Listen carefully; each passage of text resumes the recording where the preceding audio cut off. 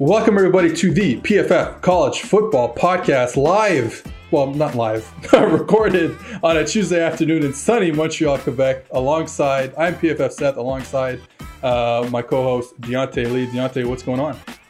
I'm good, man. You know, I'm glad it's sunny for you like it is for me. It's starting to get hot as hell out here.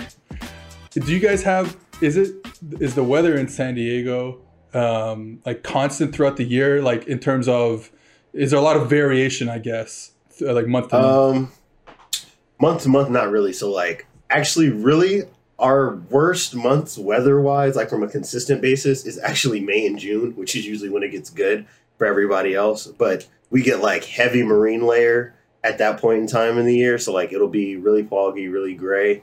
So like we call it May gray and June gloom out here. And then usually when that breaks, it gets, I know, it's so corny, so corny. And then like really when it breaks like in July and August, that's when it starts getting hot as hell. But for the most part, I mean, I say it's hot. Hot means it's 84 degrees instead of 76 like it usually is. So it's all relative. I got to do the conversion to Celsius in my head there. All right. We just recorded a great interview with Vanderbilt's new general manager, Barton Simmons, talking all things recruiting, talking about their approach, the new staff's approach to Vanderbilt football, trying to build that thing back up. We've seen Vanderbilt have good years, and obviously under Tony Franklin, it was pretty good. Not as great under Derek Mason, and obviously the new staff there with Clark Lee and Barton Simmons, they're trying to revive it to a certain degree. And we'll get you to that interview in a second. But first, there's something we were just talking about off the air, and want to get it on, want to get it recorded. We've been talking about formation into the boundary. So what does formation into the boundary mean? It means when the offense puts more players into the short side of the field, like a trips formation. Normally, you're going to see it spread out to the wide side of the field. But formation into the boundary means they're going to put this trips formation. It doesn't have to be a trips formation, but they're going to put their formation, quote unquote, into the short side of the field. And this is something that I think is growing in college football year over year. It just keeps getting, more teams are doing this. More teams are finding different ideas to do once you put that formation into the boundary in terms of play concepts. So I was curious, from your perspective as a defensive coach, what does that do to you? What does that do to a defense when the offense puts their players tightly packed like sardines into the boundary? I mean, it warps the field. So offenses do it to manufacture space. Whether they're manufacturing space to get an isolated throw to the receiver, the single receiver out to the field, or they're trying to manufacture space for like vertical routes, benders, overs, so that way the quarterback, instead of having to be, this extremely accurate guy throwing it on a dot, right outside the seam, now he can kind of throw to air a little bit. So from a defensive perspective, it starts to shrink your playbook. It does the same on the offensive end. Don't get me wrong. I know a lot of offensive coaches will tell you that they can run their entire offense into the boundary. It's not true. There are certain things spatially that just don't work. First, ladies and gentlemen. I mean, you can try to run some of that stuff if you want. There's just a certain level of there's a certain constraint spatially that happens, at least in the passing game. But yeah, it really shrinks your playbook from a defensive perspective. So if you're a cover 3 team, and whether you're playing nickel or you're playing base, especially if you are playing base, it changes the way you can rotate, right? You can't rotate strong anymore if you're a cover 3 team because you're rotating to nothing, basically. And you'll be pushing all of your big guys, all of your non-cover guys out into the boundary in order to make your numbers equal again. So that's an issue. If you're a cover 4 team, whatever, snazzy quarters check that you might have to 3-by-1, it doesn't necessarily work the same when it's the will that's the overhang instead of your outside leverage nickel player or your Sam that's been trained to be able to handle a number 2 receiver out to the field. So, you do have to change some things in order to match it up if you still want to run all of your defense. You and I have talked about this. I talked about this with Bud Elliott, actually, on his podcast going into the national championship game, about how some of the best defensive coordinators in football have had to change their defensive approach because of this. If you're a field and boundary defense, like, for example, I'm a big Clemson supporter. I'm a big Venables fan. That got him burnt, against Ohio State because his defense is best designed to handle offenses that play to the wide side of the field. When you start putting things into the boundary, the way his defense works, there's only so many options that he has, with his typical setup to be able to defend that type of stuff. So when offenses do that, to throw those big posts coming back to the field, there are only so many options that he has to defend that. It's hard to do. The best option for you then is to get into like a dime package if you're really worried about covering down. And now that opens up issues in terms of stopping the run. So it just constrains your playbook the same way in the NFL that Sean McVay's condensed formations started to change the way the defenses had to approach things. Kyle Shanahan playing, a robust passing offense out of 12 and 21 personnel, all those kind of West Coast offense, outside zone guys, that changes what you can do. So, it does put different constraints on the defense from like a coverage perspective. Would you say that this is a strategy that we will see continue to be employed more and more from an offensive perspective? I think if you're an offense and you're dealing with the team that A, is field and boundary based, or B, likes to pressure a lot. So again, going back to Clemson, he does both. He's a field and boundary defense, and he wants to blitz the hell out of you. When you're dealing with defenses like that, it's a great changeup because now if you have all your bodies to the boundary, you can run screens, you can run different kind of quick game stuff. Your RPOs are different. When you want to throw the ball down the field, you don't have to worry about some crazy rotation that you couldn't see coming. Where weak safety is now rolling over to the strong half and they're super rotating the defense and things like that. It doesn't work the same kind of way. So I do think that you'll see more offenses, and we have seen more of these spread offenses embrace this. I think that we'll probably see it continue to expand, especially like for these offenses that don't have talent advantages over the defenses that they're playing. It's all about being able to manufacture explosive plays, and that's definitely a great way to do it. Yeah, I think, thinking about not being, having the talent disadvantage, like you said, for offenses, I think that's something that I've been thinking about for a while. Is just we might see more. Tempo we've seen for 20 years now, but tempo used to be we're running the same formation. Now I feel like we're getting into a space where it's tempo to give you a look that you hadn't seen before. Whether that's a formation into the boundary, whether that's an unbalanced formation, maybe we can talk about that next week. Just because you got to get lined up so quickly as a defense, and if you're not a field boundary team and you're traveling with the nickel, all of a sudden that's a whole nother thing you got to deal with. Well, where's the strength of the formation now? If we're unbalanced, if we're formation into the boundary and all that stuff. So yeah, I think it's something that we're going to keep seeing. Also, just to clarify for people listening, when we say formation, a defense that is field and boundary, I guess what we mean is usually it's the Sam linebacker or the nickel, who is always, like, if you're a field and boundary team, he is always going to be aligned to the wide side of the field. So he'll just stand there waiting for the offensive formation to present itself and hearing his defensive call.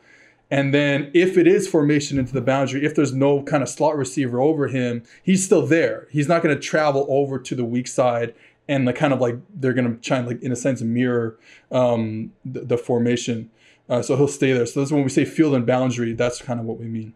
All right, let's get to this interview with Barton Simmons. Thanks for listening to us ramble on about formation into the boundary. All right, we are now joined by Barton Simmons, General Manager of Vanderbilt Football. Barton, welcome to the PFF College Football Podcast. Thank you. I appreciate you having me. Big fan. Enjoy your work. So happy to talk ball. Let's get started with your kind of history to where you are right now, which is sitting right behind Vanderbilt Stadium, as I can see in through the window. You're from Nashville originally, and I believe you played linebacker at the high school level, and then were able to play linebacker at Yale. So how did that come about? A, your recruiting process, I'm curious about how you get to Vanderbilt, and B, what type of linebacker were you? What position did you play? Mike Samuel, that type of thing. Well, I was, I I maybe ended up as like a glorified linebacker, but I was actually a safety. So I played wide receiver and safety in high school. And then I went to Yale and played safety up there. And actually Vanderbilt offered me a gray shirt, and they were kind of borderline recruiting me at wide receiver. And that told me all I needed to know about the future of Vanderbilt football, because I was not good enough to play wide receiver in the SEC. And I knew that full well. But no, I went up to Yale. It was like I had like Yale, Furman, Duke, and Vanderbilt were like the 4 schools I was choosing from, and I took officials to all of them but Furman. And Duke was I just didn't like my official, didn't enjoy it. Vanderbilt was like super close to home, like 5 minutes away. And it was a gray shirt offer. And I felt like it was just like a pity offer or something. And Yale was like, if I was going to go 1AA, then, I had to get that Ivy League degree, cause I wouldn't get an Ivy League degree if I didn't have football attached to it. So I went up there and, had a fun career up there. It was a good place to play ball. We had a really good group of guys on our team, and and I played all 4 years and had an injury 1 year. And so was there for 5 seasons, and unfortunately lost to Harvard 4 times. But other than that, it was a good time. I was going to ask, so I saw that you had logged over 200 career tackles. So play style wise, you a thumper type as a safety? I was, yeah. I mean, like I said, I honestly, so I was, as my career progressed, like my back pedal got like less and less integrated into my playing style. It was just more like they would just set me in the hole. Mm-hmm. And then, by my senior year, like we actually had when our bus drives to trip to games, like I was always one of the guys that would pick the movies. And every time I was picking the movie, I would always pick, y'all remember the movie Willow? You ever seen the movie Willow? Mm-hmm. Willow was like my movie with like the dwarfs that would like battle. And so by my senior year, they had designed a defense and they called it Willow because I loved the movie so much, where I was literally like, it was a dime package and they just sit me in the middle of like a linebacker depth. And I just sort of had free reign to just do what I wanted. And so it was again, like I said, the more and more we got into it, the more I just turned into kind of a glorified linebacker. I mean, look, you're not the only person in the world who's moved kind of in closer to the line of scrimmage, especially like you said, as their back pedal kind of dries up a bit. I've been to, like I don't live in college football world here, but I've been to not many college football games, but one of those games has been a Yale Harvard game. And really? There you go. Yeah, I want to say like 2011, 2012. I should have looked this up beforehand, but it was a game that went down to the wire. And one of the teams, I wish I remember who, one of the teams did a fake punt on like 4th and 20 from their own. I was at that game too. Yeah. I was there. It was the most ridiculous call in the history of calls. Yale was winning. And they were a big underdog. And it was like 4th and 21 at their own like 25-yard line. And they called a fake punt. And it didn't. And they were close to getting like 12 yards or something. And they didn't convert. They did not convert. And then Harvard drove down and won. So that's a special teams coordinator trying to get a raise or a new job. Something. Yeah. That one will haunt Yale forever, I think. One of the things that I tell people when I ask about going to see that game in particular was the thing I thought that was really cool. Maybe I'm over exaggerating a bit, but felt like the only time I will ever get close to going in a time machine. Yeah. Like they try and make it, it's just like Yale Harvard. That's it. Like that. It's just the game. And you're in that big oval. Like I went to the game at Yale and, you're in that big oval stadium that is probably hasn't been renovated in I don't know how long. And it's just a really cool setting. That's obviously different than going to probably most major college football games. No, yeah, it is cool. And there's, you got like generations of people that are out there with their, kids and grandkids, and some of them wearing fur coats and drinking champagne or whatever. Like, it's just like, and then you got like the college kids who just, they may be nerdy, but they'll party for that game, man. And they're out there getting after it. And so it's a scene now. And the funny thing too, for that game also is like, a lot of times it's like the only game that the kids will go to. And so they don't really know football that well, but they have like the school spirit. And so like, I remember in one of our years in the game, our team was down there on the sideline or on the goal line, and our quarterback was using his hands to try to quiet the crowd. And the crowds, the home crowd, like the students didn't know he was trying to quiet them. He thought he was trying to like get them up and get them louder. And so they got louder, and like it didn't really work. And so, but that's just sort of that's the nature of it there with the Ivy League fandom. That's a good deal. So I did want to kind of touch on your role and kind of your pathway leading up to this. So you've been an analyst at Rivals. You were up front, as an analyst at 24/7. I actually had filled in for you right around the time that you had announced that you were heading over to Vandy when I did Bud's podcast. Oh, that's right. National Championship. So we got to speak a little bit, off air about kind of like your process preparing for this role. So what have you taken from your job at Rivals and 24/7 that really prepped you for the GM position that you have now?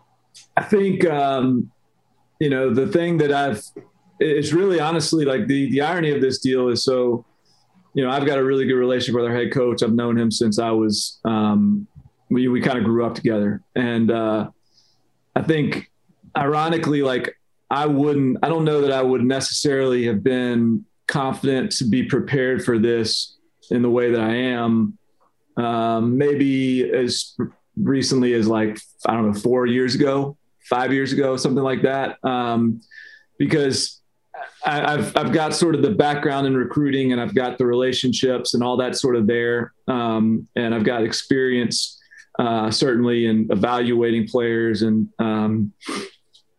but I think really over the last 5 years, and I say that's kind of an arbitrary number, but in my recent relative, like professional history, like I've started to really like turn the corner on not just sort of like covering recruiting, and try to like kind of crack it a little bit more. And one of the ways that's, sort of allowed me to work through that is I'm doing a lot more college football coverage as well. And so like, it's to me, it's not really about just like the recruiting process anymore. It hadn't become that. It'd become more about like, all right, where do these guys come from? Like what works, what doesn't work, like studying a lot more, why things went right, why things went wrong. And, and then honestly, like it's the perfect storm for me to be here as well, because I've always had an up close look at Vanderbilt, and from when I was a kid to,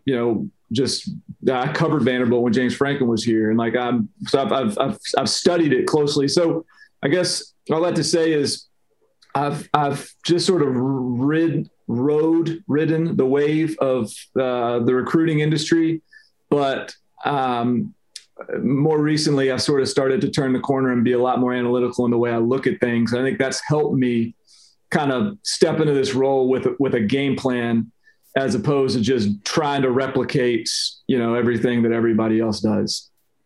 So I'm curious about that game plan, because I was thinking about myself. I'm always thinking about myself, but in the way that, so like, let's say someone tells me tomorrow you're going to go coach a D1 football team, and it's like I have my offense ready.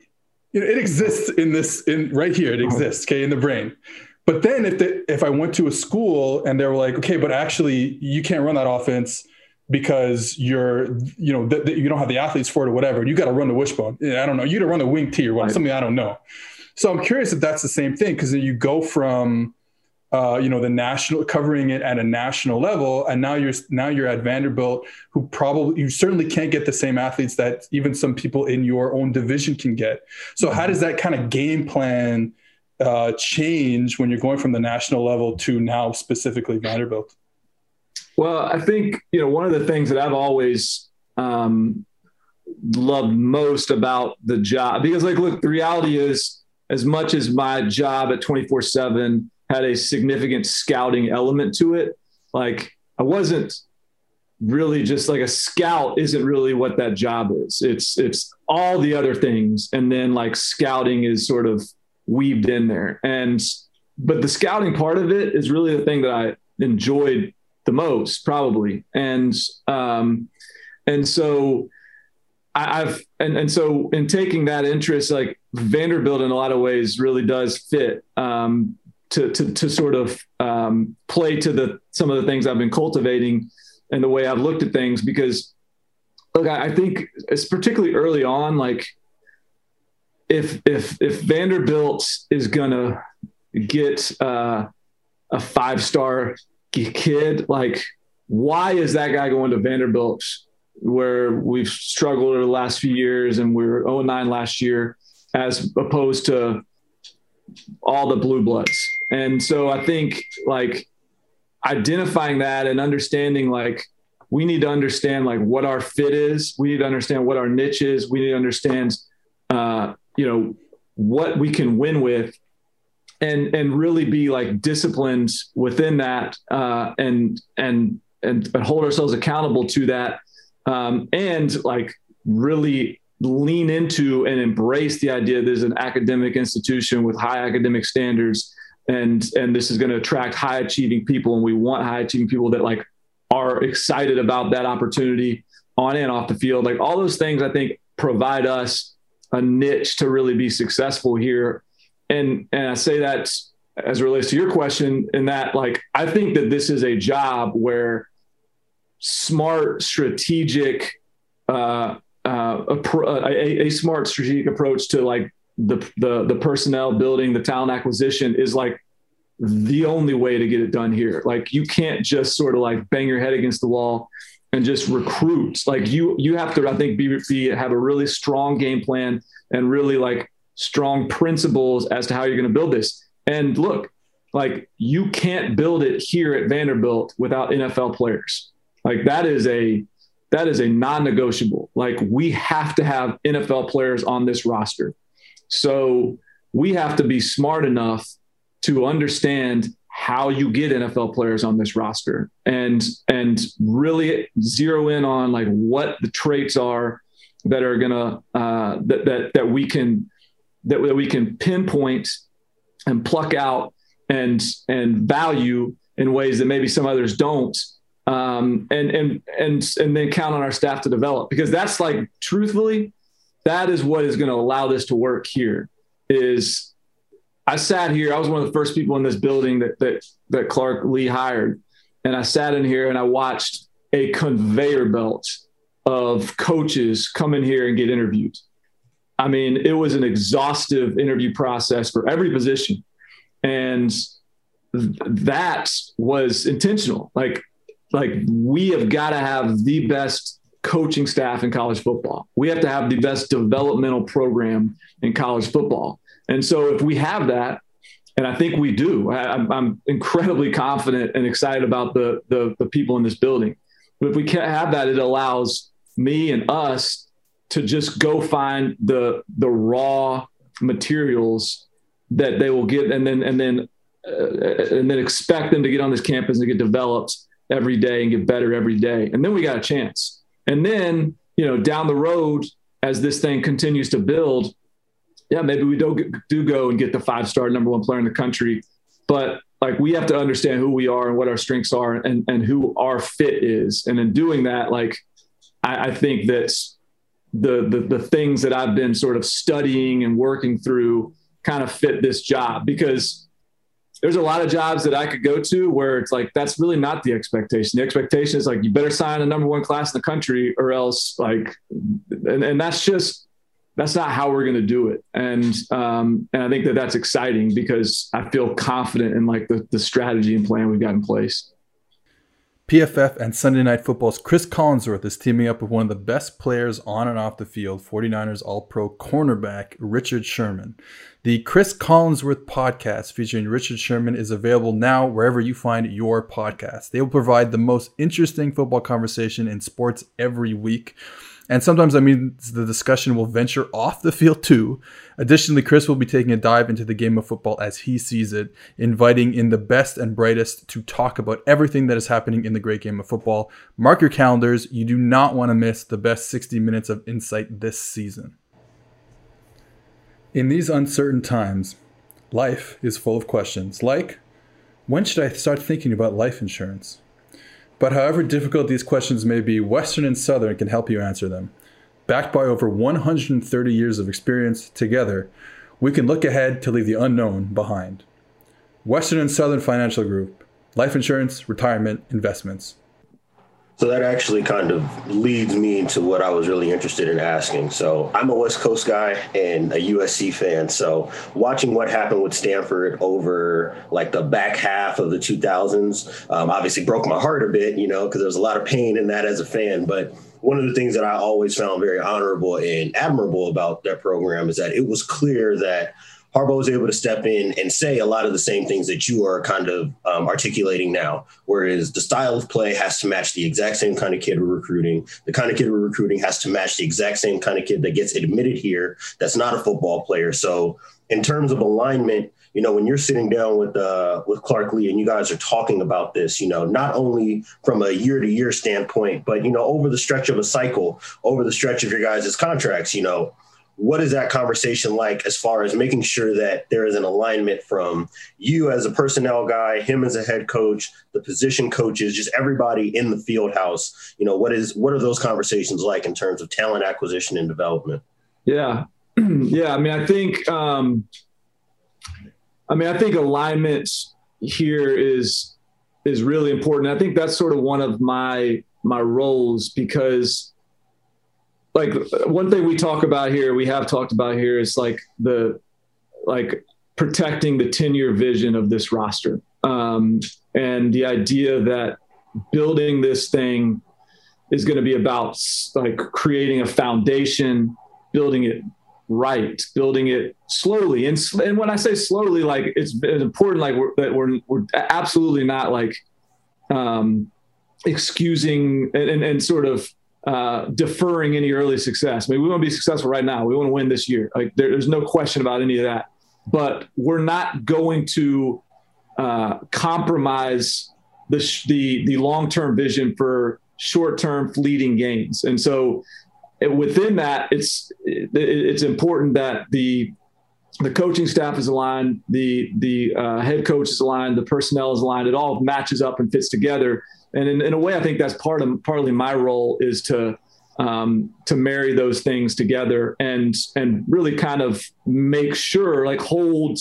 the staff, ourselves accountable to what those long-term visions are. Like make sure that our roster reflects on a year-to-year basis, on a position-by-position basis, the way we've sort of mapped this thing out from the outset. And so that's all, I think, very much in play. And I think that's critical. And I mean, I think one thing that is, you sort of, there's a reality in college coaching that coaches just, the nature of the business is they are often gone within 3 years. They recruit a group of position players that they never fully see through as graduates. And so there is just a inherent motivation to hey, look, I'm going to sign as many guys as I can. I'm going to look good in the recruiting rankings, and I'm going to be off to a better gig. And I don't expect none of our coaches are approaching it like that here in this building. It's a low ego building, and that's been awesome. But the reality is just there. It's just like and so one of the things that we've got to do is just, again, make sure that there are no sacrifices in the short term for anything other than making sure Vanderbilt is built to be a successful program over an extended long-term vision. And I think all that, to your point, like just matches together. And in a way that a lot of people, I think, don't have the patience to do. It's real easy to jump in and just be like, you know what, I want to get some commits and get some headlines and win quick, and we'll get the next job. Like, I'm from here. Clark is from here. He went to school here. We got 4 guys on this staff that played here. Everyone is really invested in this place to be successful beyond this year. And so it's important that you build that right from that sense.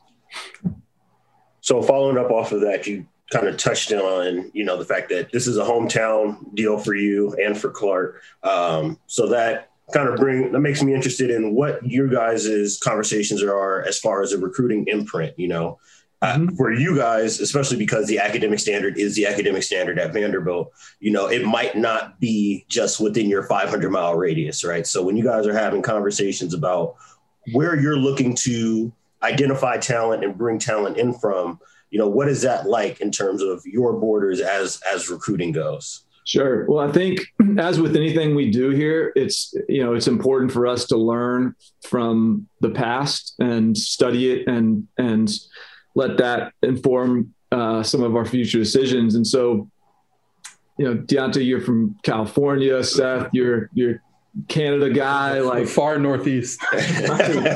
So I don't know how much you guys have like really paid attention to Vanderbilt football, but if you rattle off like the Ring of Honor or whatever you want to call it for the Vanderbilt greats, it's Jordan Matthews, it's Earl Bennett, it's Zach Cunningham, it's a lot of guys, Hunter Hillenmeyer, it's guys that are from Tennessee and it's guys that are from Alabama. Like, those are 2 areas that has been proven to be like regularly successful here. Georgia, there's been a lot of really good players there as well.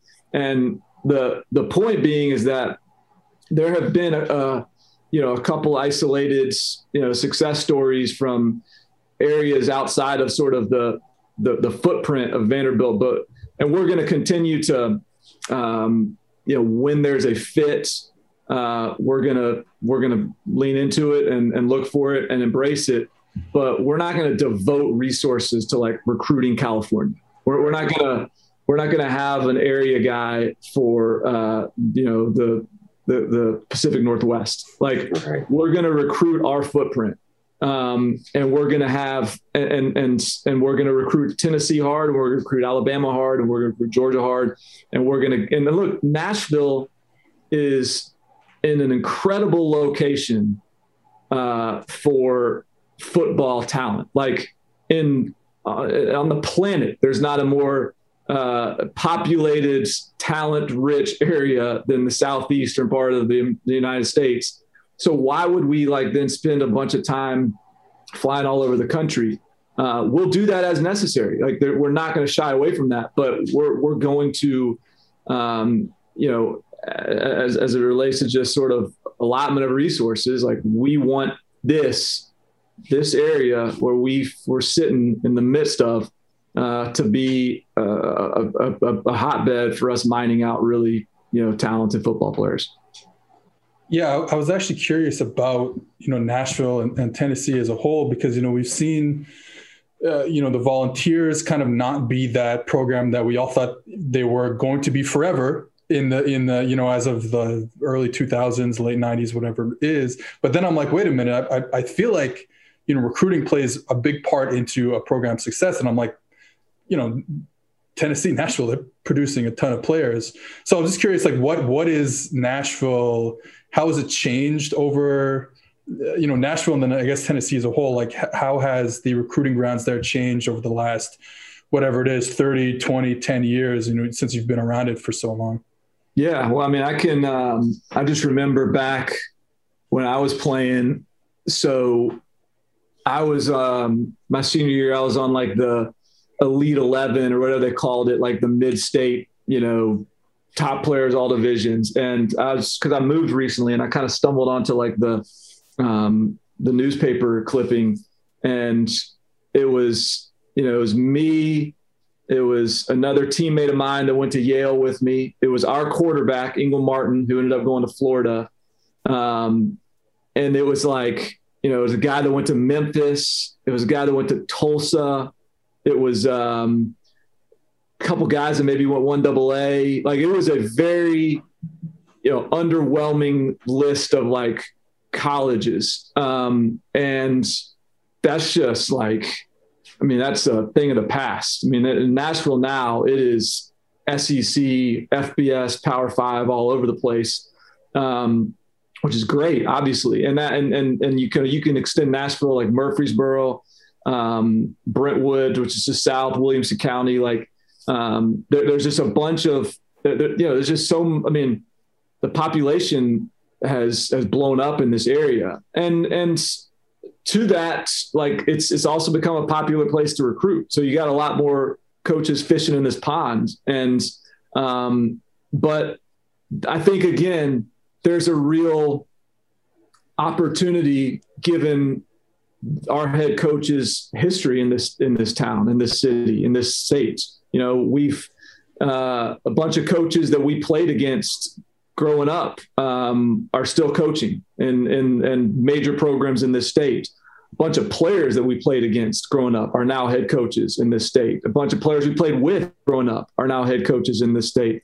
And so I think that we've got an opportunity, as this state has continued to explode with population and with talent, to get the right guys. And again, it's always going to be about getting the right guys. And we're going to have to probably say no to some guys along the way that are really good players, and just trust that wherever those guys go, whatever success they may have, like, we just have to trust that the guys we are getting are the right guys. And so it's about continuing to stay disciplined with that, but also just, like, being engaged in this coaching community, being engaged in this state, and prioritizing it in a meaningful way. And I think we can get the right guys. And you know what? It's already it's been really exciting and like energizing to have some of the conversations that we've had to this point, because I think a lot of the state, it really wants Vanderbilt to be successful.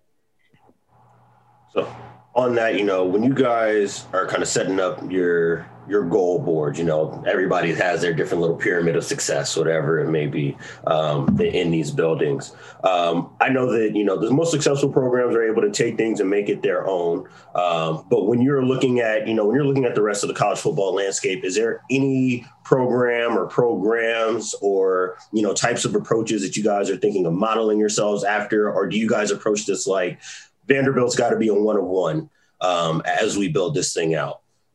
I honestly, the truth is, like, we really believe that this is a unique place, and we can really make it its own niche. And that's not to say that there isn't some level of, hey, like, there's academic schools are obviously programs that are facing some of the same challenges that we face. And challenge is even a word that I don't really even love to use with it. Like, we're embracing the opportunities here.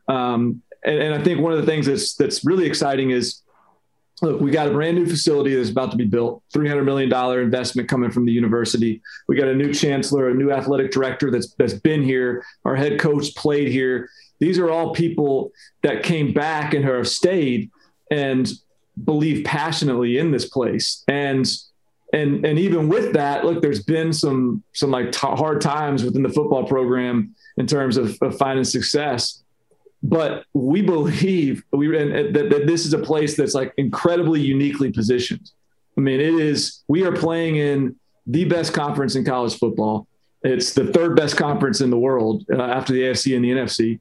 And it's a conference that has a bunch of schools that all really kind of look alike, except for us. We're the one outlier in this conference. And so I think that we believe, because we're a small private school, we're one of the top academic programs in the country. So, and we're in a great city. And so, this is all recruiting pitches certainly that have been used before, but we believe that because of the investment and the alignment right now in this place, Coach Lee has said, consistently, like we're dreaming this totally anew. This is team one. Everything is there is no telling what we can accomplish here. And the truth is, like, everyone in this building like believes that with total conviction. And what's also exciting too is like not only do we have former players that are back here on the staff, but even like Lamar Morgan is our cornerbacks coach. He was at Louisiana before. And look, Billy Napier is going to get a big time job at some point. He didn't have to leave. He was a GA here before. Like, he came back and has been on the coaching side and believes in what this place is going to be able to accomplish. And so I just think we got a lot of optimism around here, and we are certainly going to,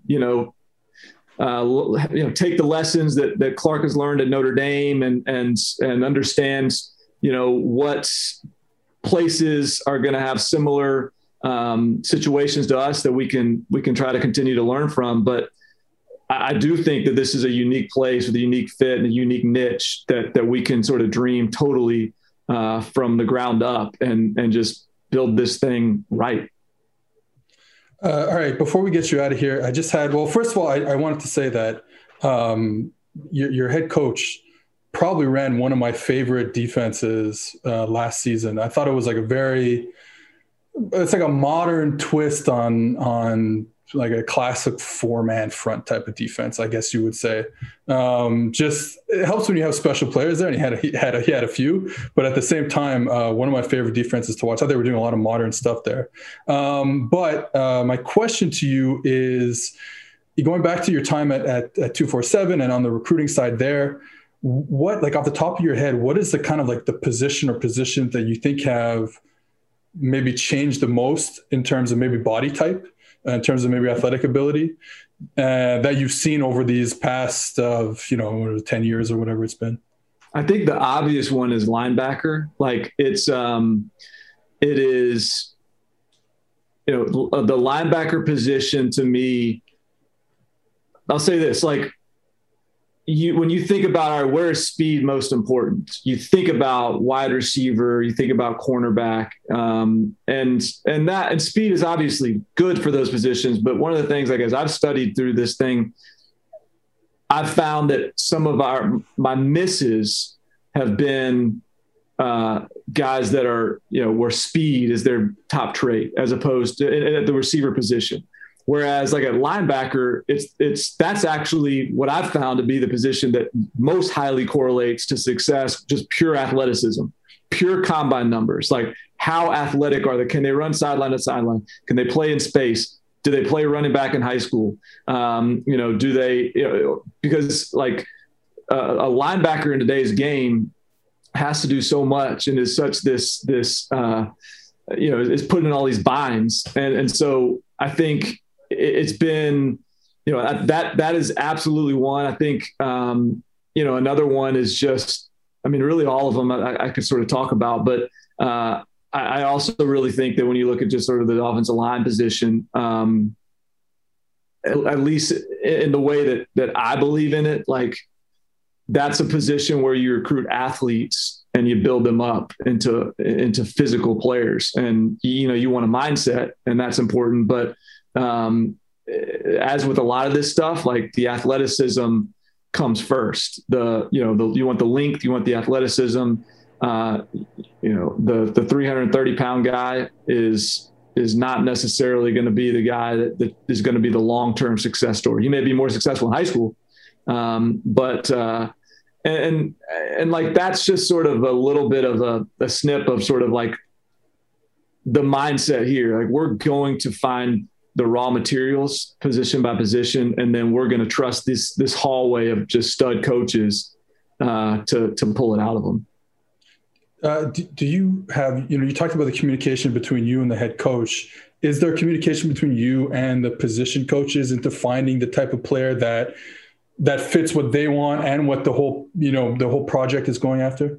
Yeah, no doubt. In fact, we're pretty active, sort of going through this stuff as a staff, and talking about players as a staff. And I think it's been incredibly helpful.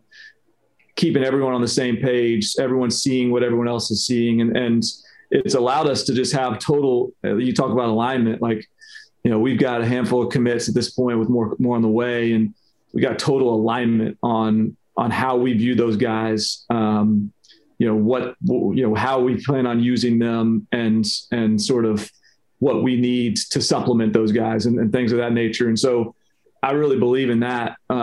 This is absolutely not some operation where I'm just in here picking players. Like, this is an operation where it's very collaborative. And that's going to be the case schematically too, I think. And that's a little more your wheelhouse, Seth, but like, I think you're going to see a program that is adaptive in terms of both offensively and defensively to what our strengths are. And that's, I think, built from a mindset that comes from our coaching staff that is extremely collaborative and, low ego, frankly. And I think it's been really fun sitting in this office, just like seeing it, some of that effort come to light has been really cool. And I think it's going to produce some really good units. All right. Barton, General Manager of Vanderbilt football. Thank you for joining us here on the podcast. It was a pleasure. Anchor down. Y'all come out to a game sometime. We'll Absolutely. Be there. Whenever the border opens, I'll be there. Take a tour of America. Yeah, I'll definitely be in touch. All right. Well, there you have it, boys and girls. Our interview with Vanderbilt's Barton Simmons. We know each other on Twitter for a while. Communicated a little bit through that medium. Never talked to him before, and this is really he just seems like a guy that knows what he's doing there, trying to fix Vanderbilt football. So good luck to them, and we will see you next week.